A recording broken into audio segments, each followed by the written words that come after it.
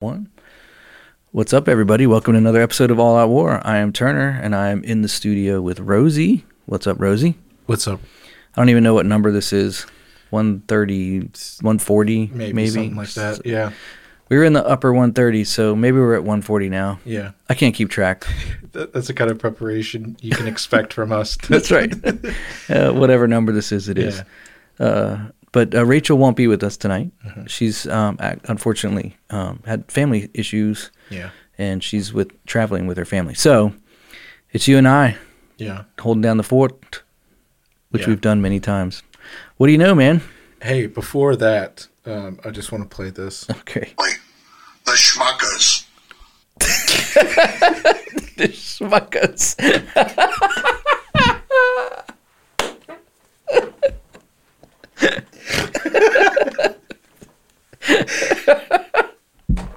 I forgot about that.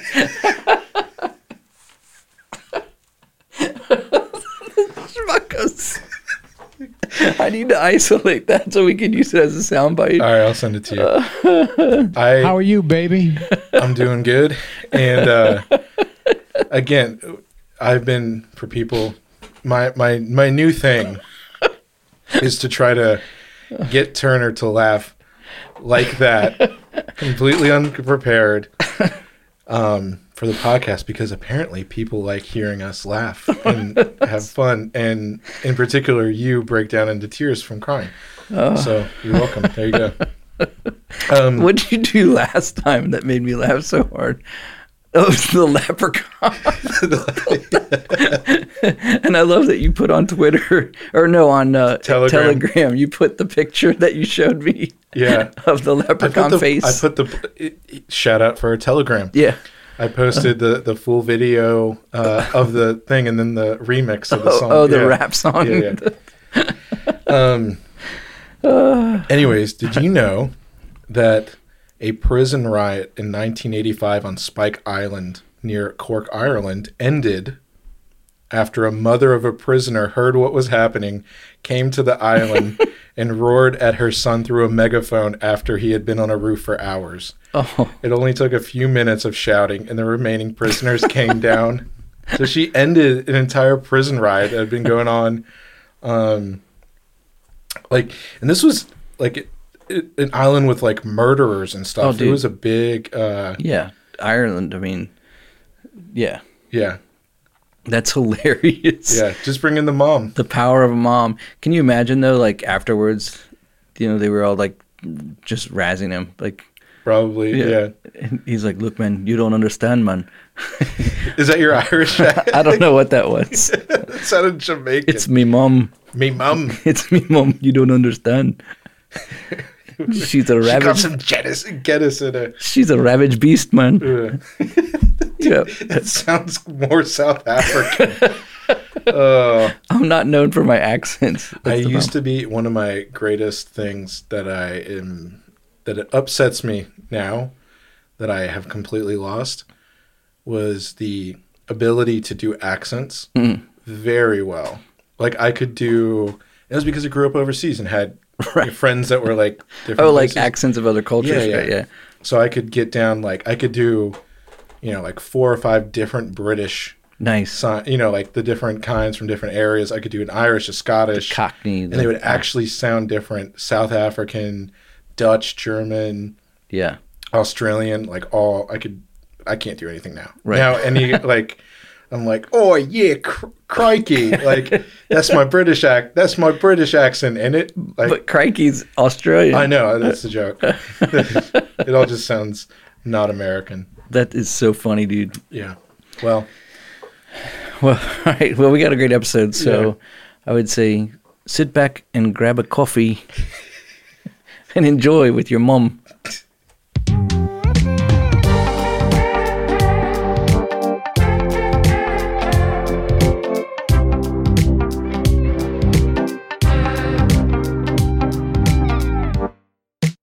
You're listening to the All Out War podcast.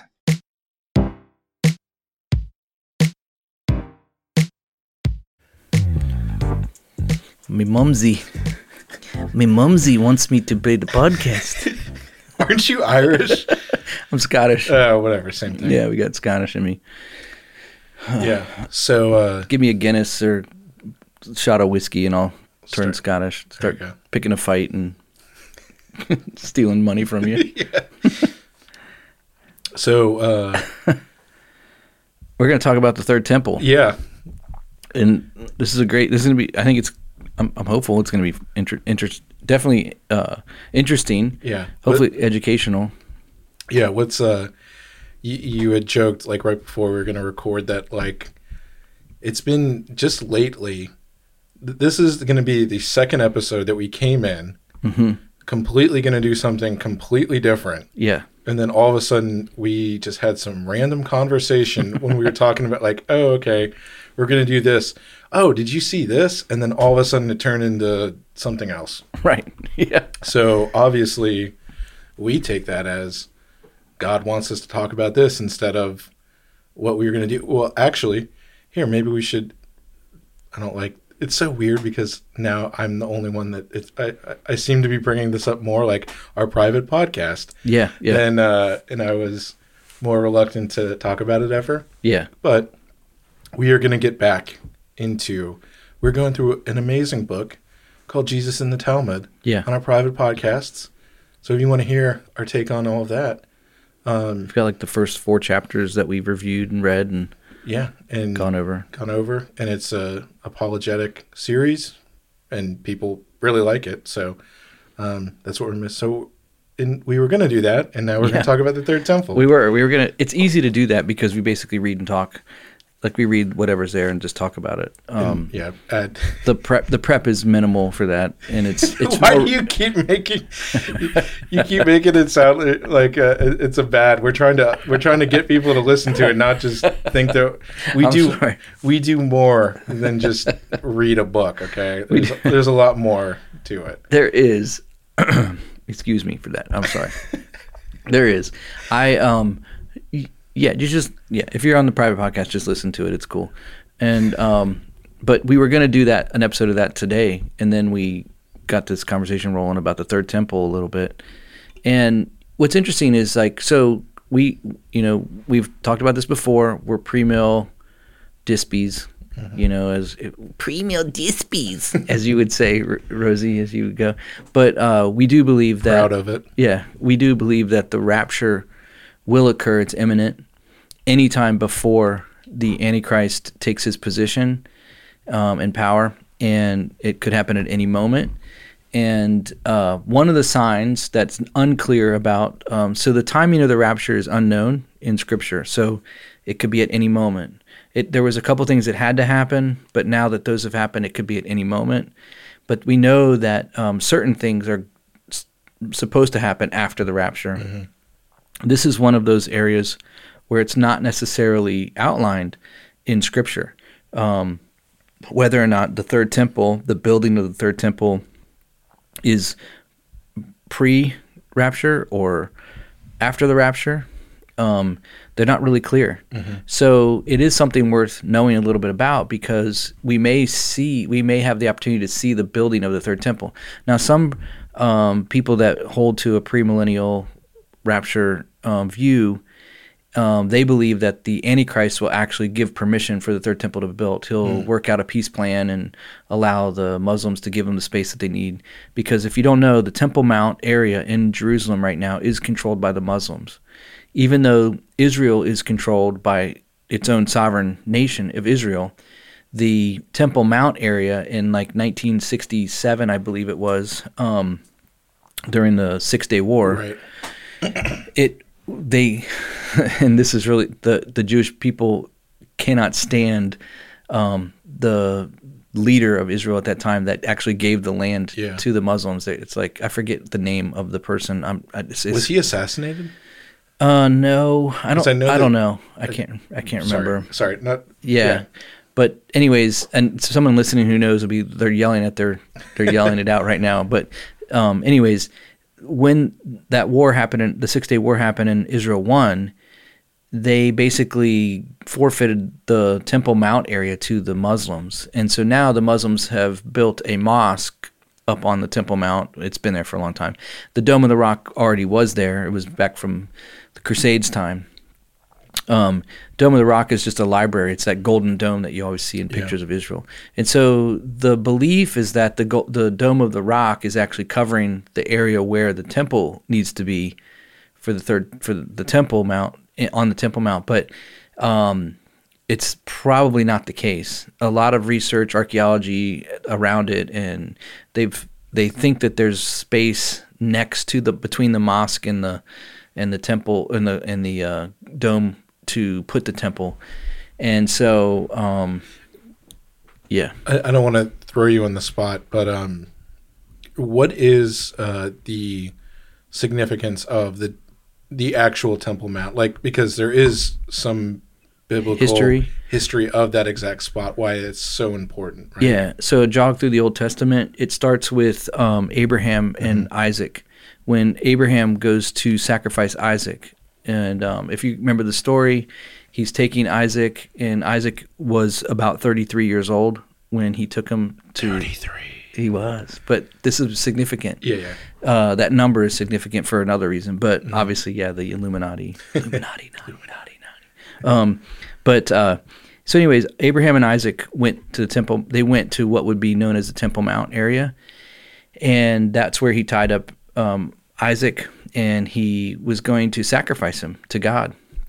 And if you remember when that happened in Genesis, right as he was getting ready to kill him, the Lord angel shows up and says, "Hey, stop!" And there was a ram caught in the thickets, and so there was some thorn bushes, thickets that were there on the mount area, and there was a ram that was caught in it, and that's what they used to sacrifice. And Abraham had been saying, "The Lord Himself will provide Himself as a sacrifice for a sacrifice," and so all of that was symbolic of.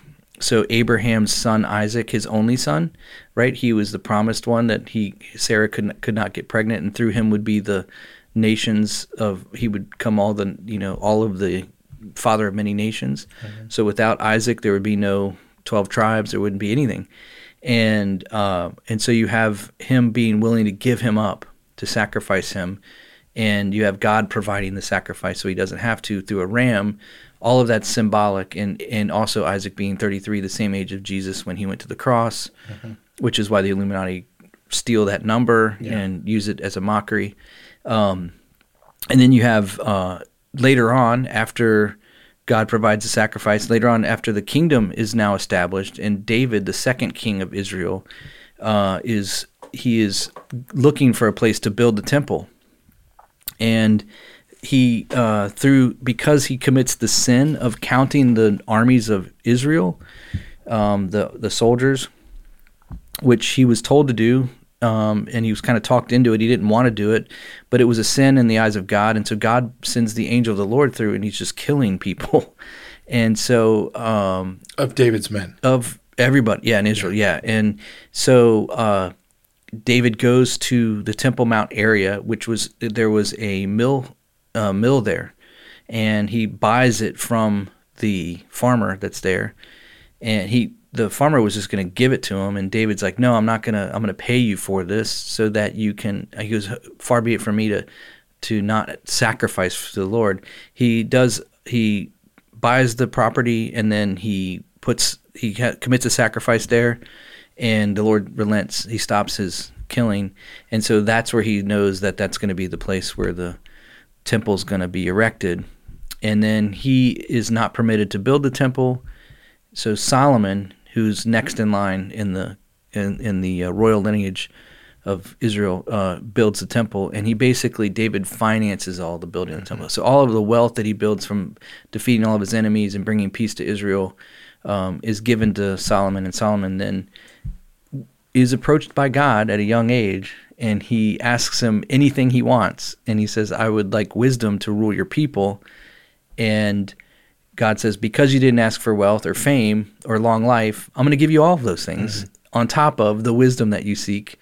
And Solomon becomes known as the wisest man in the world, uses the wealth that David leaves him to amass even more, like hundreds of times more.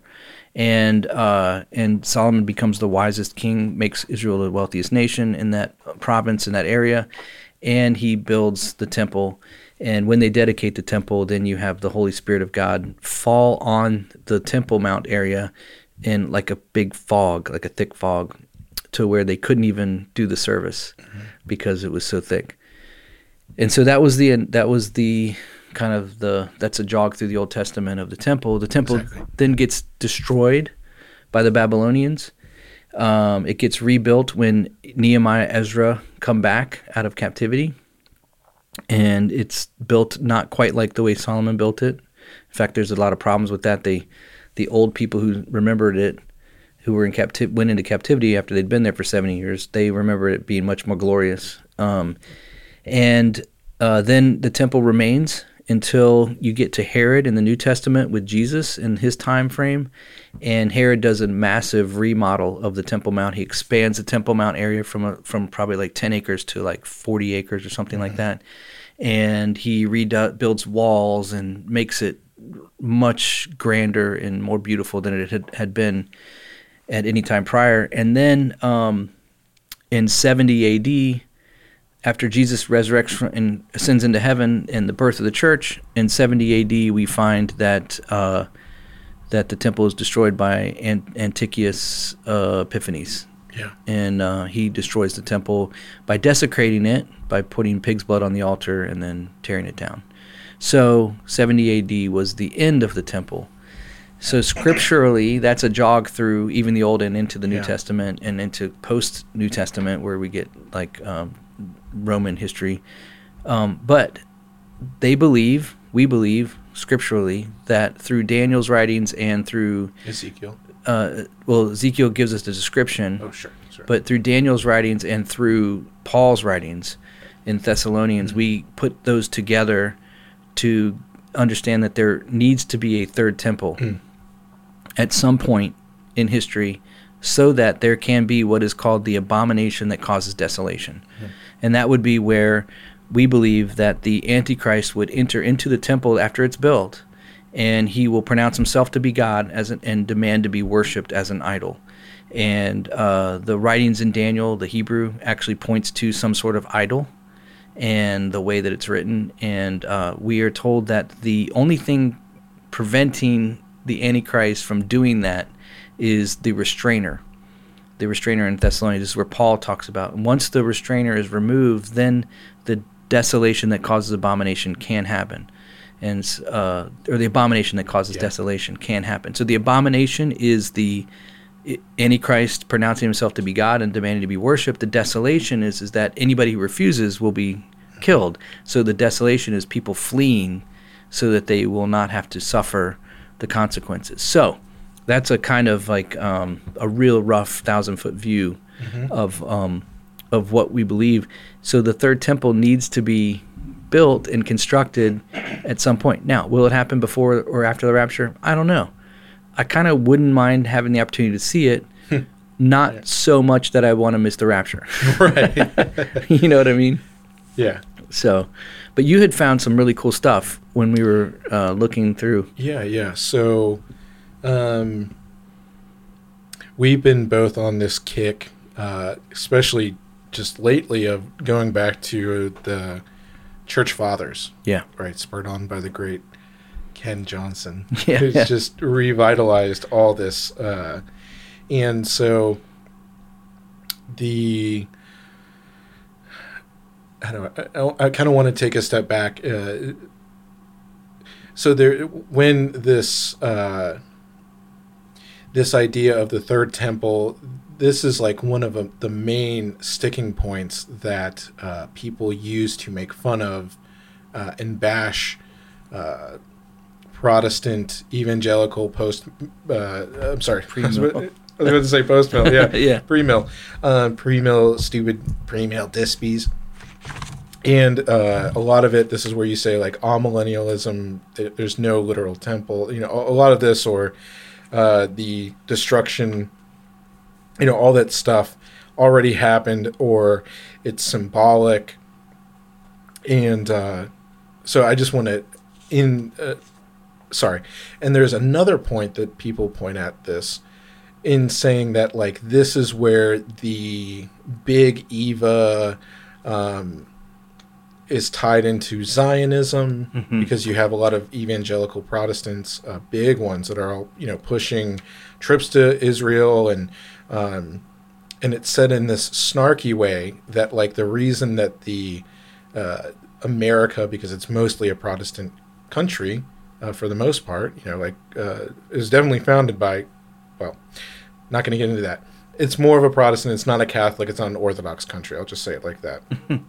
Is that you have this uniquely American raising up of Israel into the pulpit and all this stuff.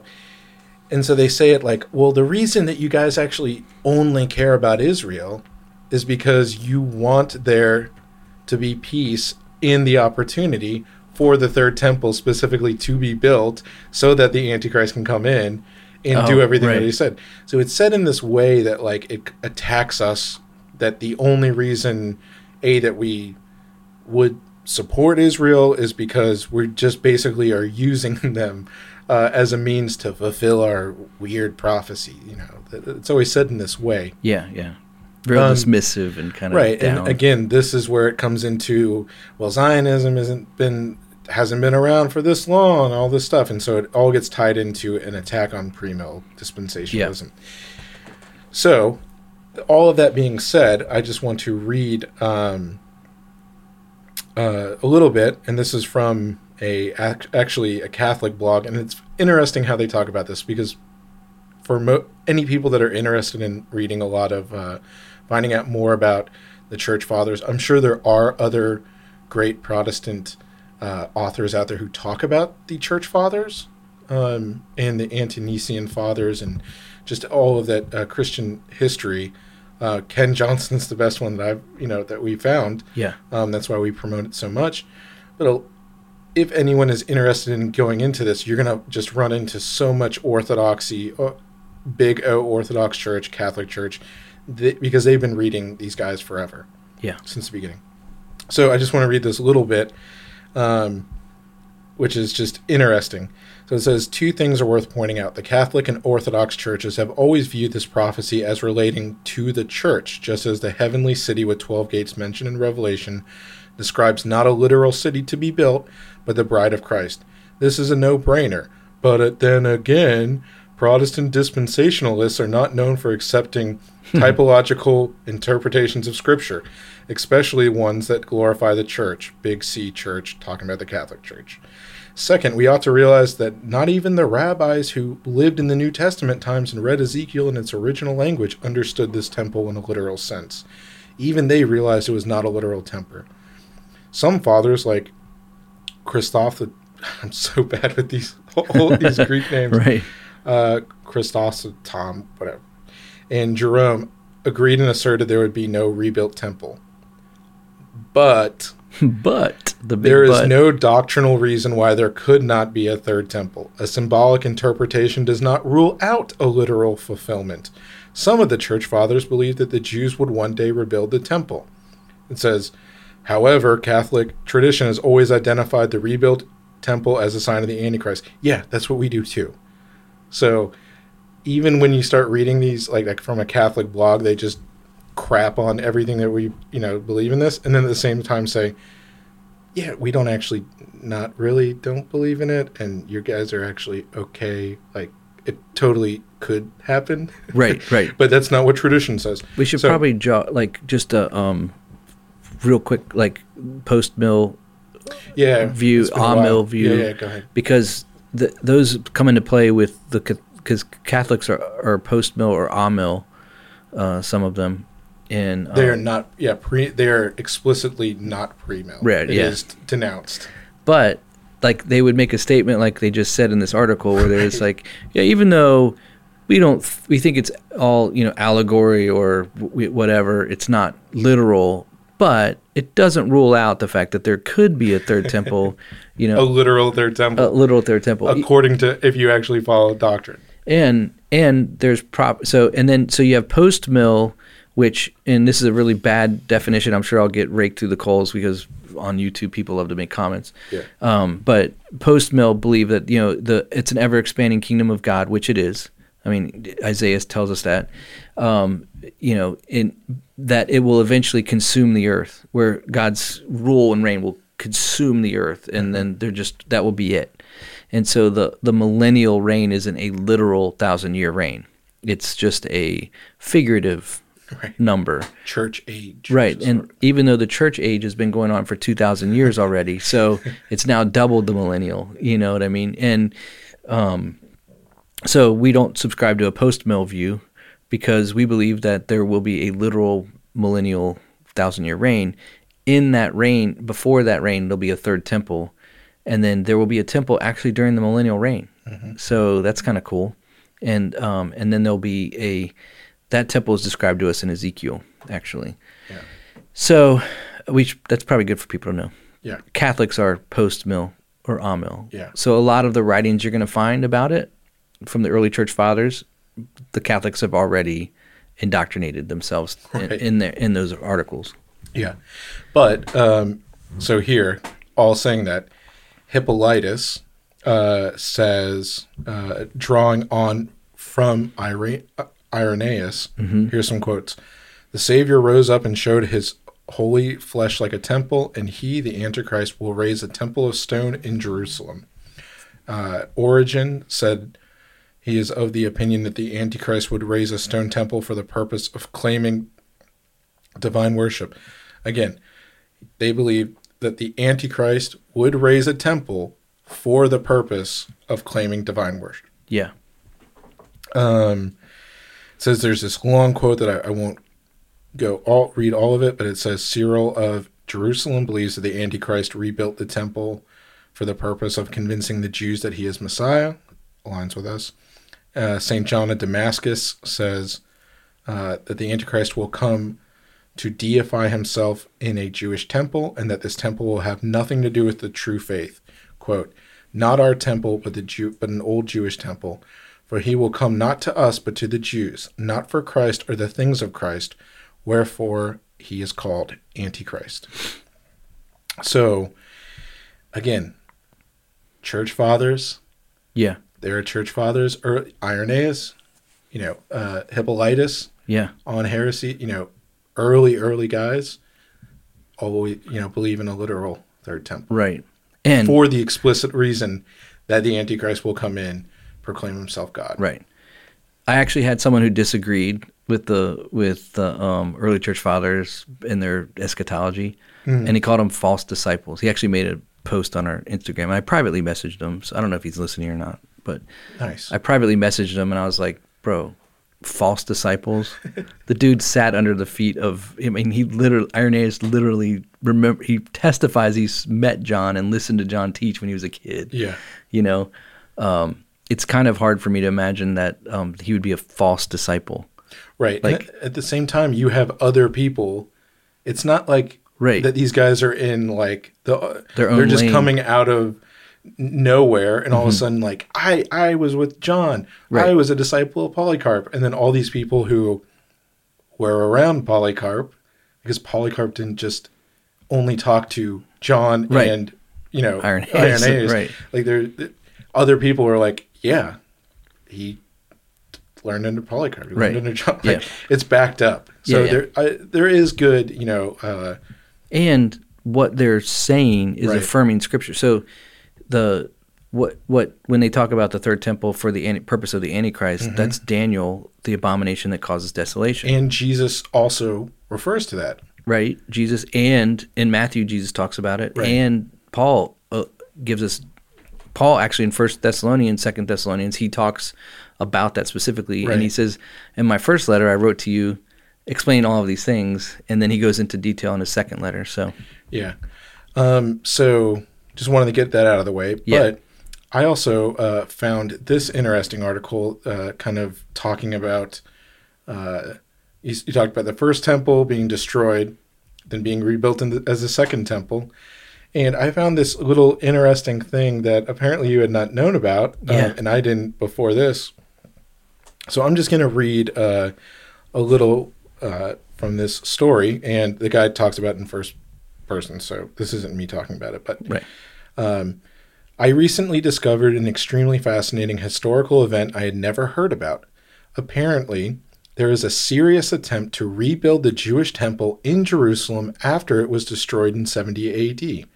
Not only that, but the attempt was thwarted by an odd series of seemingly cataclysmic events, such as fire bursting forth from the foundations, along with a great earthquake, preventing the workers from completing their work.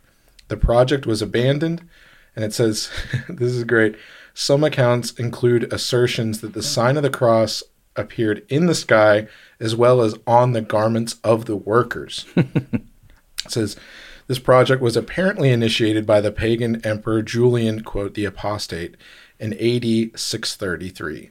He's called the Apostate because he was the first emperor post-Constantine to attempt to reestablish paganism in the Roman Empire. While Christianity had not yet been made the state religion, it retained the support of the Roman government. According to Christian sources, Julian apparently believed that the rebuilding of the temple would be the ultimate proof that Christianity was false, as Christ had predicted its destruction in Mark 13, Luke 21, etc. He therefore provided public funds for the project, which is apparently met with enthusiasm by many Jews. Julian's letter to the Jews doesn't explicitly state this, however. Nonetheless, virtually all the Christian sources assert it. It says we can never know what his exact motives were. It says we can find at least 7 sources which attest to this event. They include pagan historians, various church fathers who were all alive in the year the event took place or shortly afterward. They speak of it as if it was broadly public knowledge and even appeal to living witnesses in case anyone was skeptical. Wow, that's cool. Yeah. All the Christian sources interpreted the event as a vindication of Christianity and Christ's messianic identity. The pagan source doesn't offer an interpretation of the event, but asserts it as fact without comment. But before sharing their event accounts, I wish to present a possible explanation. Perhaps the fire came from the ground, comes from pre-existing gas pockets rather than an act of God. That God would have planted there. Right. Yeah. Right. It's dumb. Pre-existing. Well, let's just skip over that because it's just saying that there's pockets of gas and underneath it doesn't necessarily, Right. but whatever. Yeah.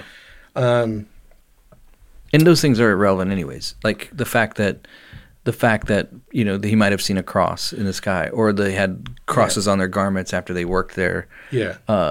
Those don't confirm. But the fire coming up off the ground to prohibit the building of it is significant. Yeah, and I mean, just the fact, even if it was gas that was released, that was left there from a rebuilding of the previous temple with the blah, blah, blah, blah, blah, who cares? Science is fake and gay. Anyways, I don't care. The whole thing is that God can use, there is a specific thing. Smuckers. It's Smuckers. Smuckers. It was the Smuckers. It was the Smuckers. Even if there was a logical explanation for how it happened, doesn't take away from the fact that it happened. Right. Just because science is able to find an explanation of how it happened. If they were able to figure out how the Red Sea parted, and they're like, wow, technically, the moon was in Gatorade, and, something happened, and the winds, and they did this. Even if they were able to, or tracking the the North Star, and they were able to is this star because of this and that and that. That doesn't take away from the fact that clearly there is an evil intention behind it. And I mean, it says with the explicit anti-Christian reasoning behind building it to prove Christianity false. That sounds like something that God would move on to make sure it doesn't happen. And also the reason that we're talking about this is because clearly from a pre-mill Dispy view, that wasn't the right time to have a third temple rebuilt. Right. So if the only other time that a serious effort was put forth to rebuild the third temple, and it's not in line with God's plan, maybe all these other things, I just read that as more further proof that timeline, it's going to happen, because it says we believe the Bible, and because there is going to be a third temple built, Yeah. That because we believe in the desolation of abomination and Right. the emergence of the lawless one, Well- which is the Antichrist, and pronounce himself to be God in the Holy of Holies. right, but There has to be a temple for all that to happen. right, but even if you say that it doesn't line up with eschatology, Ezekiel talks about a future temple. Right. John talks about seeing a future temple. Right. There is going to be a temple, which now we're getting into the thing. Well, is that the third one or is that the fourth one? Which is the fourth is really the third one because the third one didn't happen. Right, The the third Antichrist. one, yeah. But there's going to be another temple is the whole point. Yeah. So I'm going to read just, I'm going to pick the pagan, and then I'm going to read maybe some shorter Christian accounts of this because this is awesome. So this is from Amanius Marcellinus. The pagan event comes from Amanius Marcellinus, perhaps the preeminent pagan historian of the late Roman Empire. Edward Gibbon, in his classic Decline and the Fall of the Roman Empire, described Marcellinus as a, quote, accurate and faithful guide who has composed the history of his own times without indulging the prejudices and passions which usually affect the mind of the contemporary. So even this guy is like the perfect guy to write it.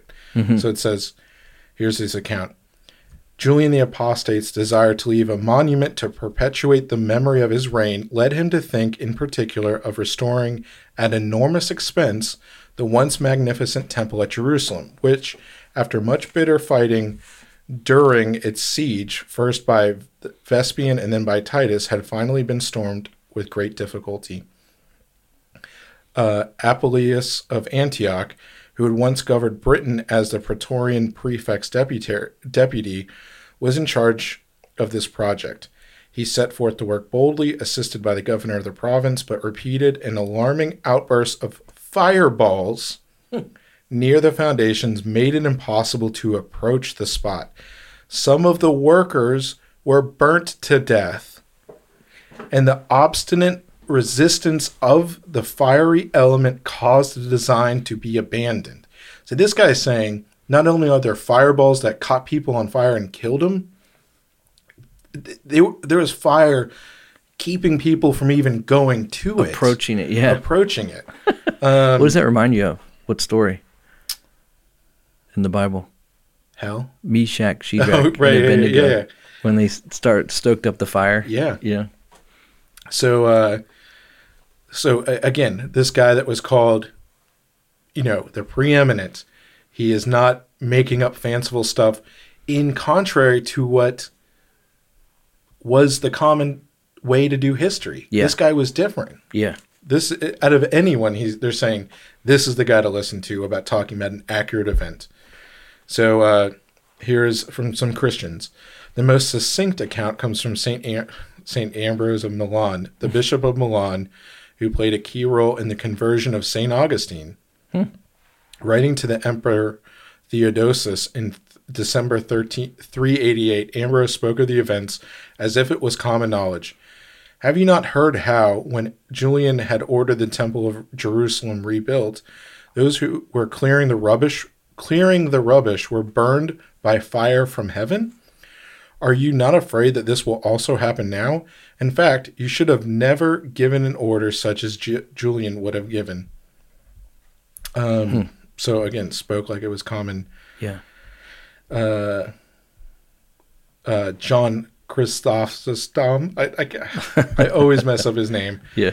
One of the more famous of the early church fathers, an Archbishop of Constantinople. He said he spoke of the event in one of his homilies on the Gospel of Matthew. And this guy was alive for it too, both these guys. Even in our generation, in the instance of him who surpassed all in ungodliness, I mean Julian, many strange things happened. Thus, when the Jews were attempting to raise up again the temple at Jerusalem, which is interesting that it says right here, when the Jews were attempting to raise up again the temple at Jerusalem, fire burst out from the foundations and utterly hindered them all.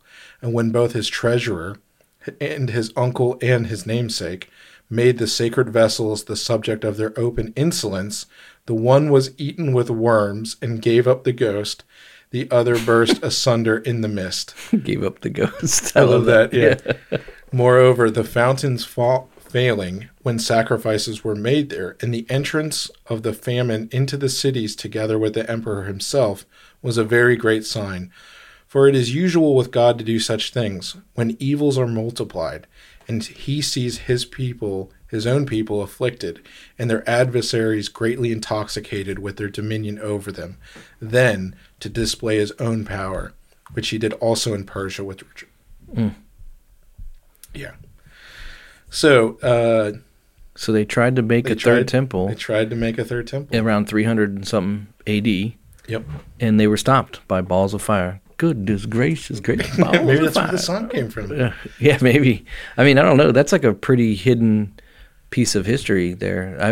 I had never heard of that before. Yeah. And even when I visited the Temple Mount, they didn't even mention that story. You'd think they would talk about that. Well, I think it's. Well, didn't you say he was a pagan? He was. And so he said something about like he kind of like hoodwinked the Jews into letting them build the temple by. Yeah, I didn't sweet have talking them or something. Yeah, I didn't have it. I totally can't find where that article is right now, and I'm not going to try to bring it up again. I thought I had it open. But yeah, it talked about how he had tricked them into thinking it was basically this super that he believed that like the God, he was totally a Gnostic pagan because he talks about the God of Israel. He affirms the God of Israel as being the most powerful God, right, in a pantheon of gods, and he is the ultimate demiurge. He talks about it. Yeah, like he calls God demiurge. Demiurge. So, yeah. And then he was like, "But I'm going to rebuild a temple, Right? Because he needs it, Yeah. to be worshipped or whatever." Right. Interesting. Yeah. That's pretty cool. That's pretty crazy to think about. You know, the fact that they tried to build one and it was stopped, even if it was a natural disaster. But I think it was God. Fireballs. Fireballs, man. Come on. Yeah. Like, it's not uncommon. Fireballs, fire from heaven. In Revelation, more fire from heaven. It's not going to be uncommon in that area, right? Yeah. Apparently. So I had some thoughts about the temple anyways. And this is some stuff that stemmed out of a conversation I had with a friend of mine this morning. And just and you've said this before, Rosie, like the utter destruction of the temple in 70 AD was the ultimate like closing of the Old Testament and the sacrificial system. You know, it was exactly God not permitting them to have a sacrificial system anymore. And so the temple being removed was really a confirmation of the establishment of the new covenant, where God would say, my temple dwells in believers now. Ephesians 1, I sealed you with my Holy Spirit. Corinthians says that you are the temple of God. And in various places throughout Scripture, it talks about the church being indwelling with the Holy Spirit. And the same Spirit that rose Christ from the dead dwells within you. And this is the same Spirit, by the way, that would dwell in the holiest of holies in the temple. And when Jesus did die on the cross, it says that the earth shook and that the curtain in the temple tore that separated the holy place from the most holy place. So the most holy place would contain the Ark of the Covenant with, you know, Moses' rod, or with the tablets and Aaron's staff that budded and all these things. And some manna and probably a quail. The holiest relics. Right. The things that showed God's provision and all of that stuff. Anyways, when the earthquake happened and the veil was torn, it tore from top to bottom, and it was, you know, close to 3 stories tall. So that would have been really hard for someone to do that. And here's the thing: is most people don't realize you can't go behind that curtain unless you were, like, only once a year the high priest was permitted to go through that curtain, and he would sprinkle blood on the altar for the forgiveness of sins and of all of the nation of Israel. And it was, you know, Yom Kippur, that was the Day of Atonement, right? And because it was the holy place, they would tie a rope around that priest. And if God so chose, he found something in that priest that wasn't dealt with or whatever, he would strike him down. They could actually retrieve the body by pulling the rope and getting it back, because no one could go back through there. Right. So when Jesus dies, that holy place, that most holy place, was opened up. And this is why so these are like my thoughts on this, and this is why it's important. So not only was did God's presence leave the temple, I think it left, the tearing of the veil was him leaving. Yeah. I agree. And not only did that happen, but the temple was eventually destroyed in 70 AD, so they couldn't even continue in temple sacrifice. When they erect the new temple, I believe that the Antichrist, and I have reasons for this, will probably be a Jew. And this is my main reason for it.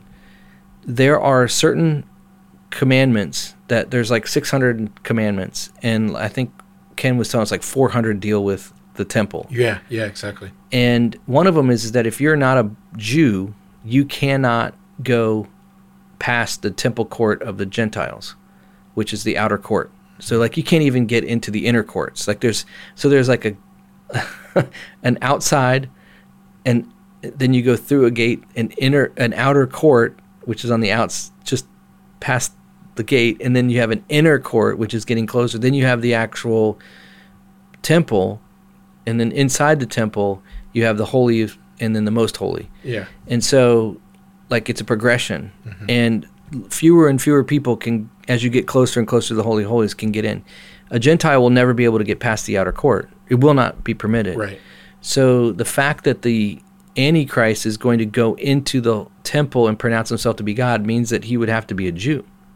Right. Because I mean, just to think about it, I always kind of like I think we both kind of think about how could something play out. Right. You know, like how nowadays, you know, we're thinking about what could the mark of the beast, not being able to buy or sell, you know, could the blockchain do that? Blah, blah, you know, all these kind of things. Right. Yeah.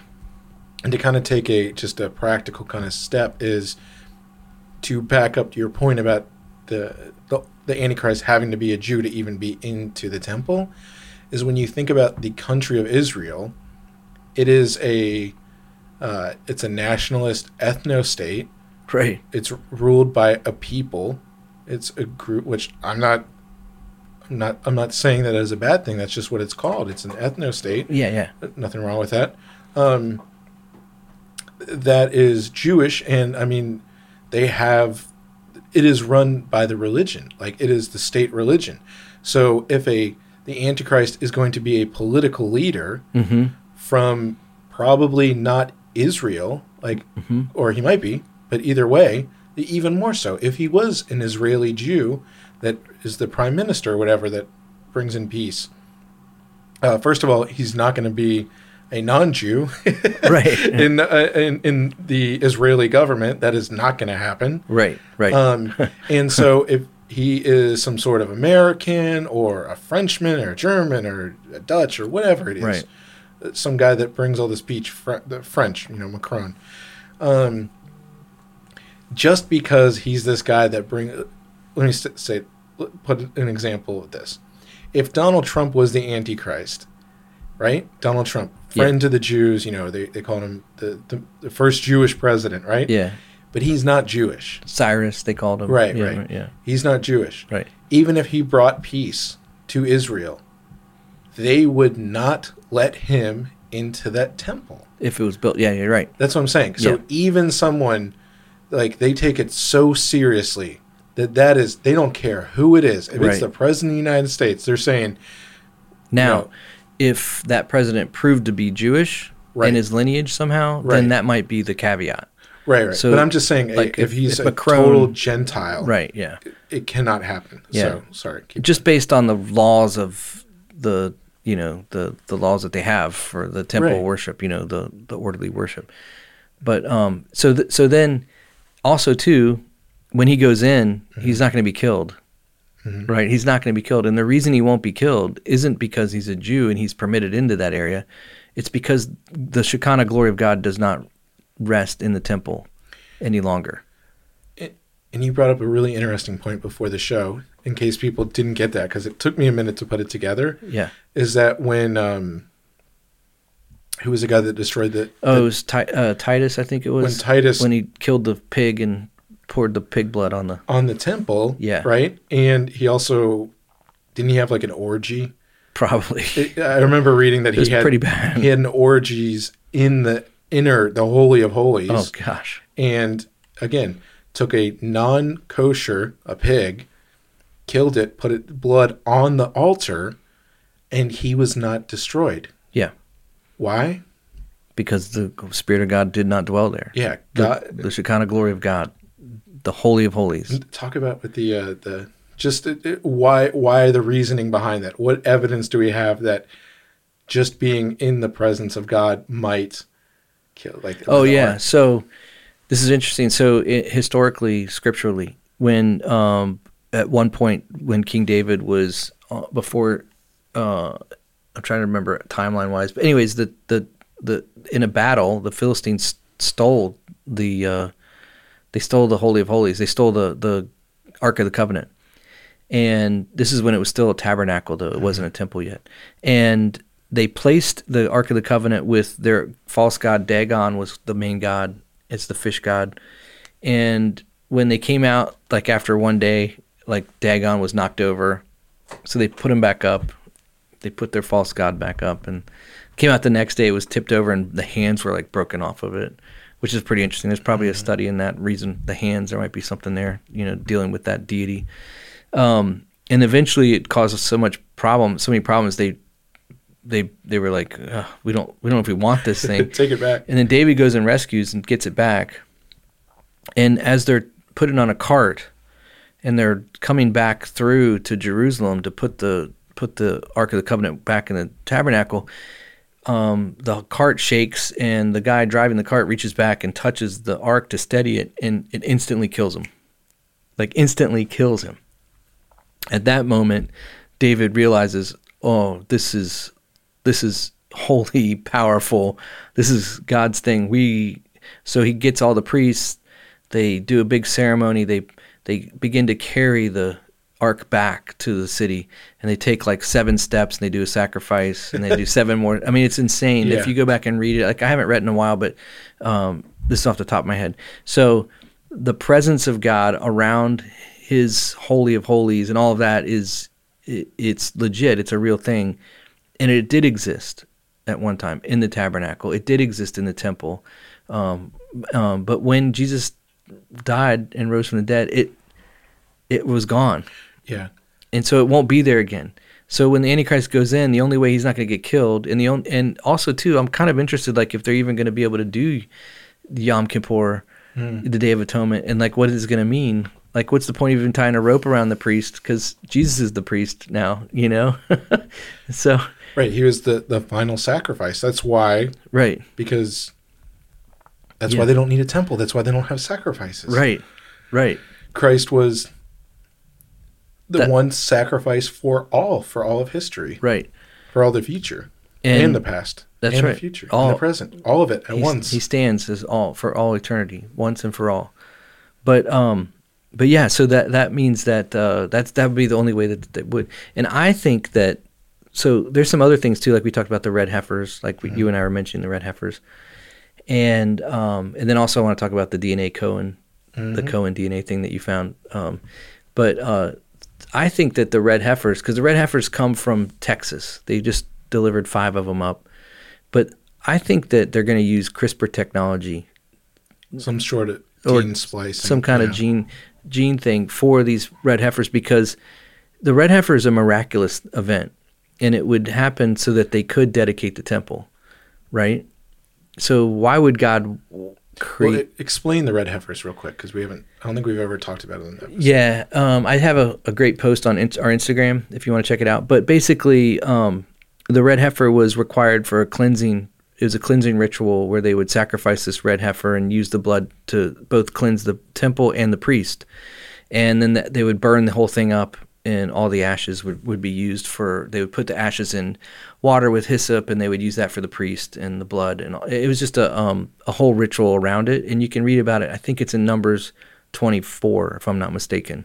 I'm probably mistaken, but it's in Numbers. You can read about the red heifer and it's 19. I think it's Numbers 19. But so that was what was needed, but the red heifer had to be absolutely like almost in the same way that they would inspect the lamb for sacrifice for Passover. They would have a whole requirement of what this red heifer had to be like. There was absolutely no hair color on it at all that was white or gray or black. It was all red, like red hair. Every single hair follicle. And they inspect it with a magnifying glass. They go through with a brush and a magnifying glass over every inch of this animal. And if they find one hair, disqualified. And so that's why it would be miraculous that it would be built, that God would let it be born that way. I think because the temple isn't needed from God. The church, if you're a Christian, you are the temple of God. The Holy of Holies is within you. The Holy Spirit dwells within you. The priest, the high priest that would go in and make atonement, stands all day long, as you were just saying, like all day, every day for the rest of eternity, on your behalf, standing before God, making the case for you to be forgiven, even though we don't deserve it.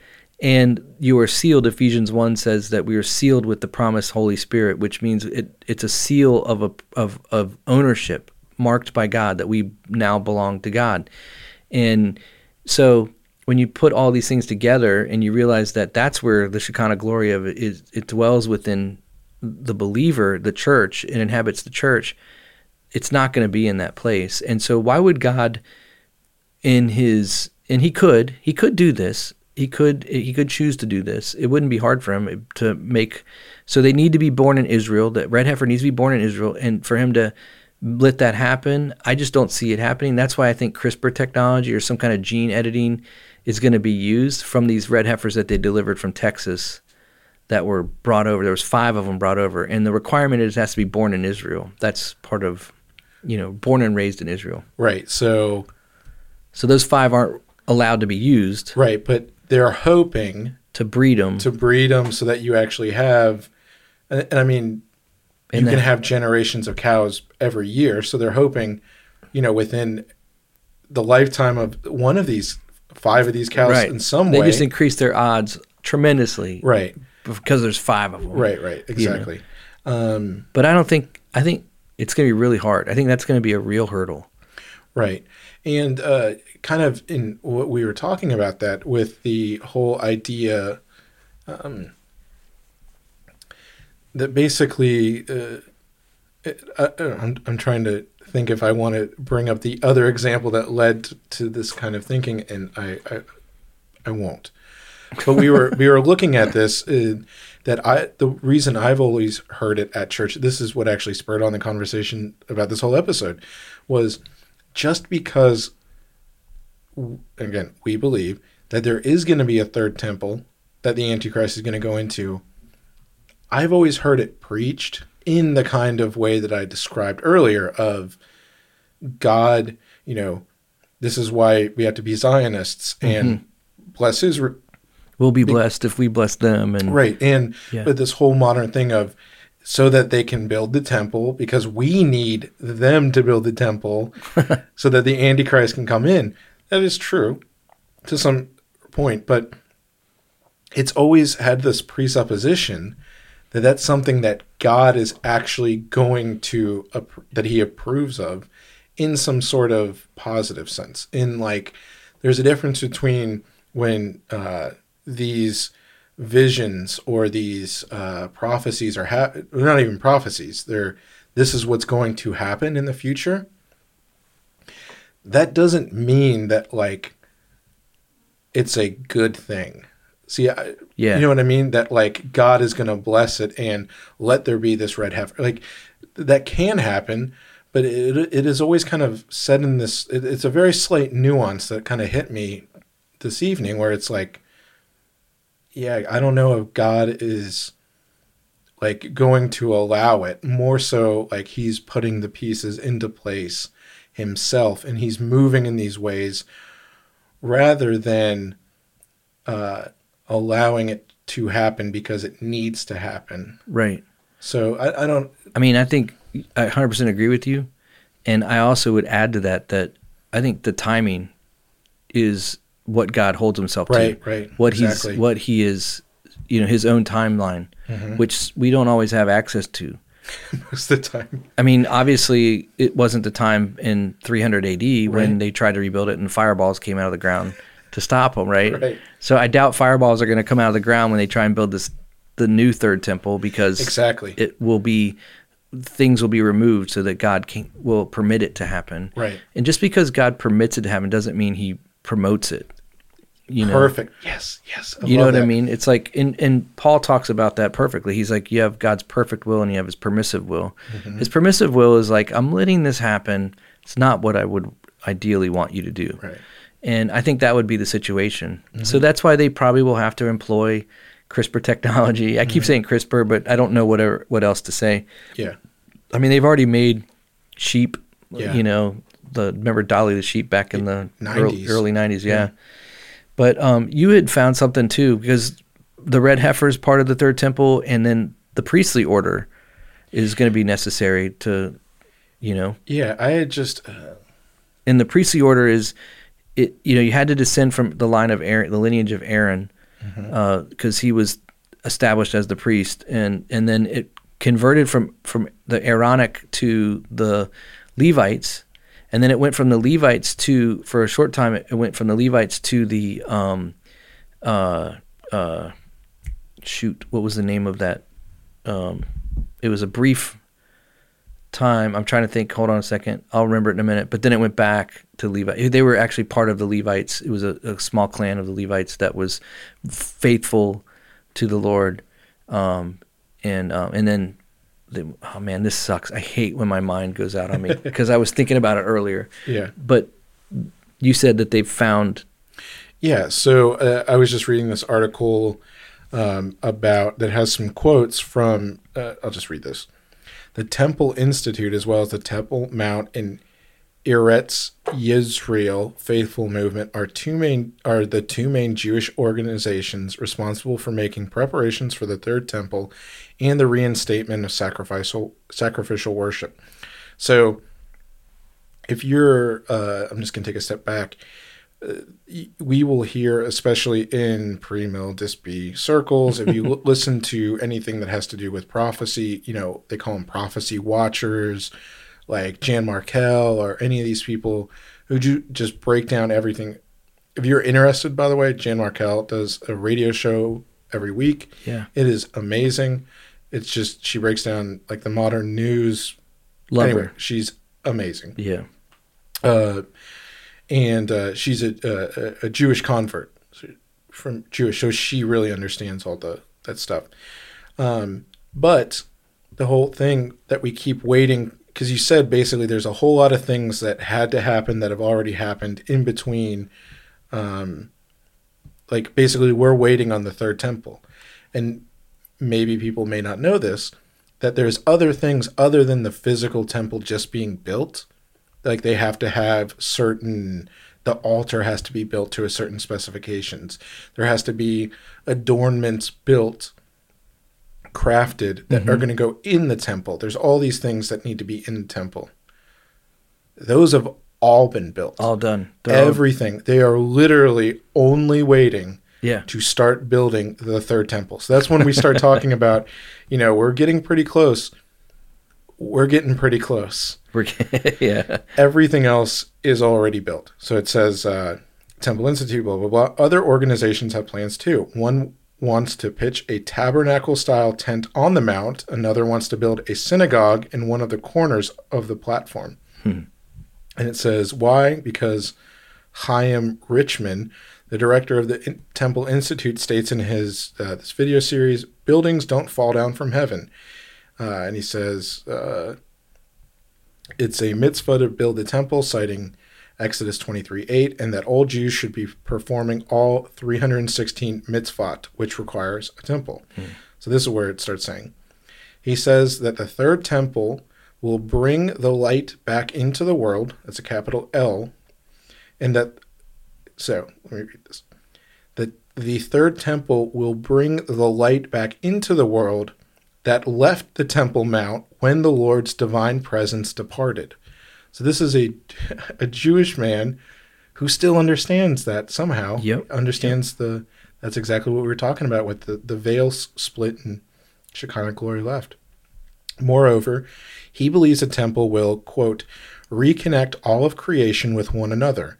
It is a holy temple that enables all of humanity to engage in direct, dynamic relationship with God and provides the opportunity for every individual to rise to our greatest potential. Whole lot of theological problems there. Yeah. Again, direct, dynamic relationship with God, we have that. Christians, we have that. That's right. But you're understanding why it's so important for the Jews to have this back. So it says, the golden menorah, the 7-branched candelabra, has been crafted along with the Levitical musical instruments, such as the silver trumpets, lyres, and harps, to worship the God, just as King David did 3,000 years ago, from 1 Chronicles 23:5. And it says, the Temple Institute School is training a certified DNA-tested Cohen, who are the descendants of the high priest Aaron, to perform the temple duties. Yep. So this article, I don't think this actually had a date on it, but that's how close we are. They are training, and they've used, which we guessed about, how are they going to, we talked about in the 144,000. How are they going to find all the...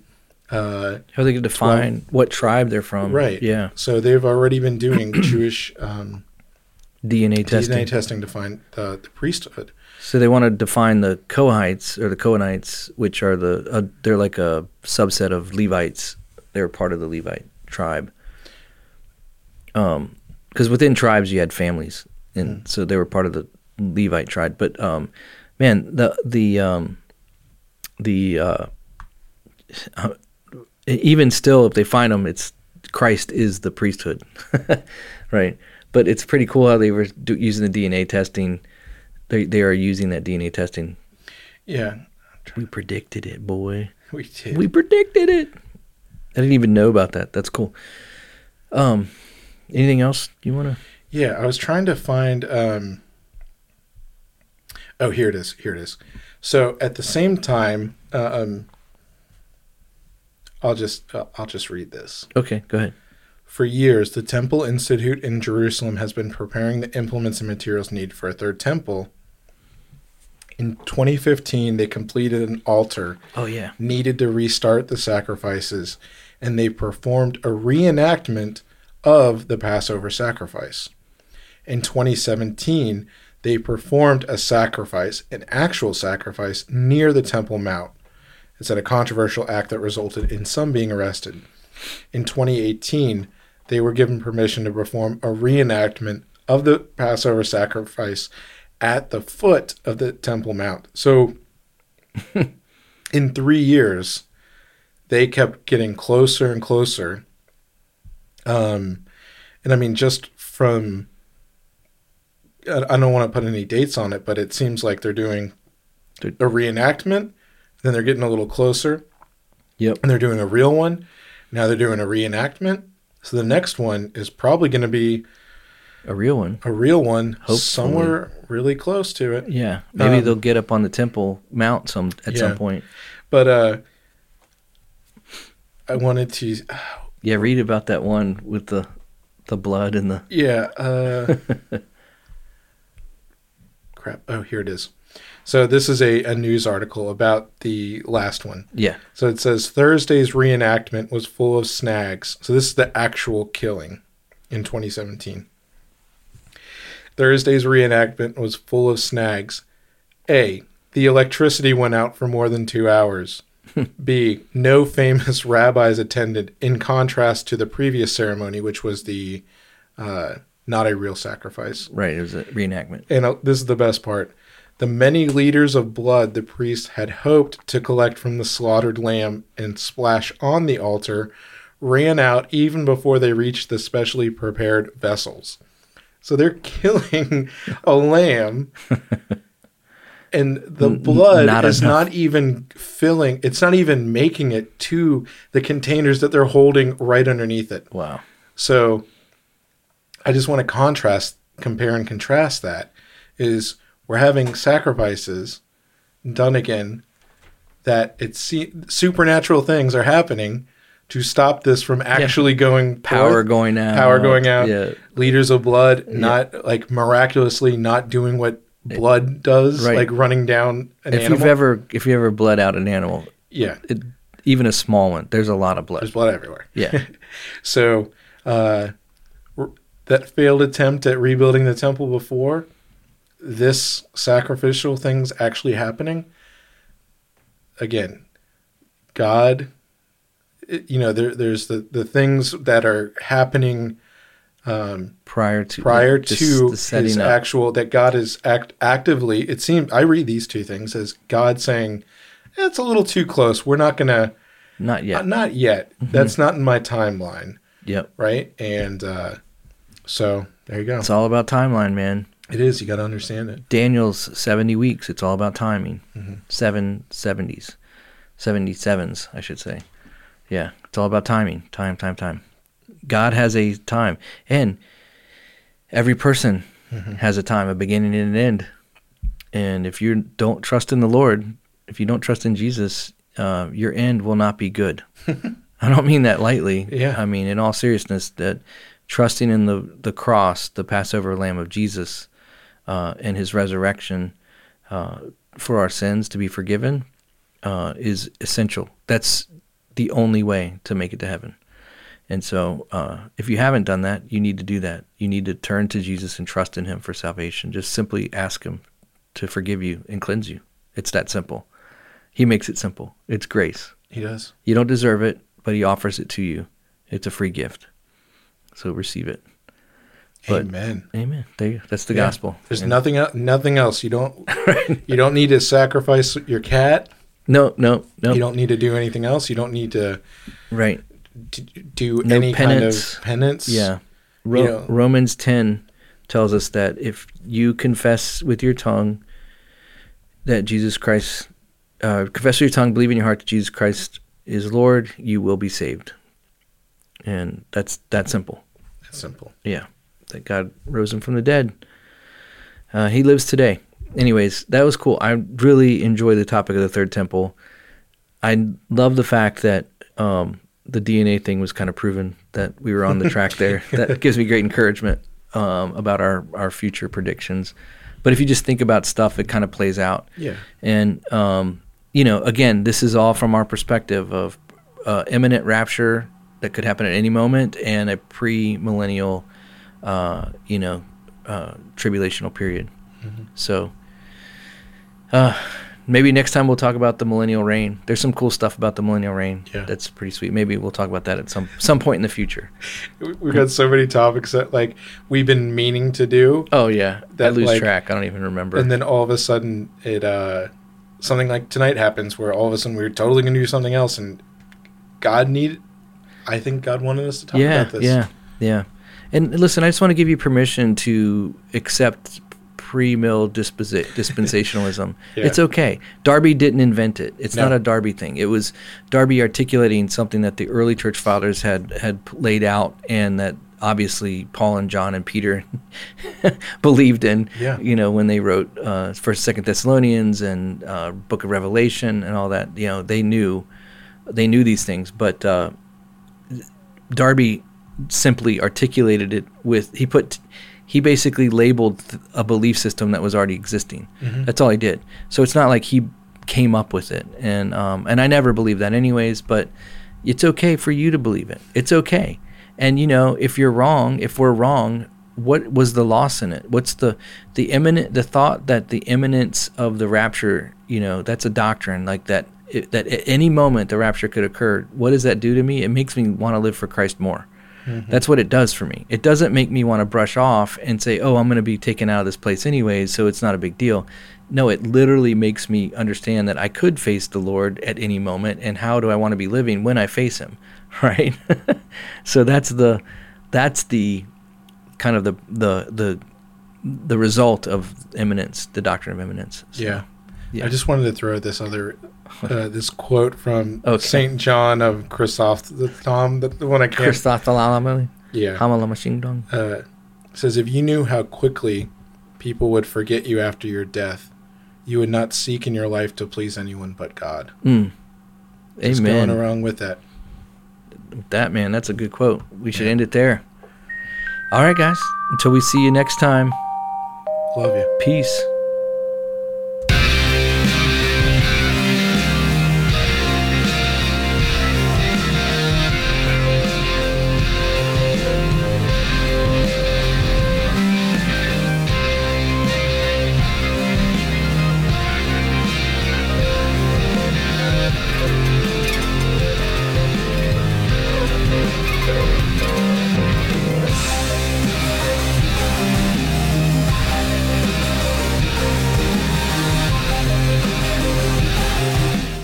Thanks for listening to the All Out War podcast today. If you had a blast, then we'd love to have you back for another episode, so please subscribe and leave a review. We love to hear from you. You can also follow us on Instagram at All Out War Podcast or on Twitter at AOWcast. These episodes are also available on YouTube, unless they contain a little too much truth. Thanks for listening, and we'll catch you next time.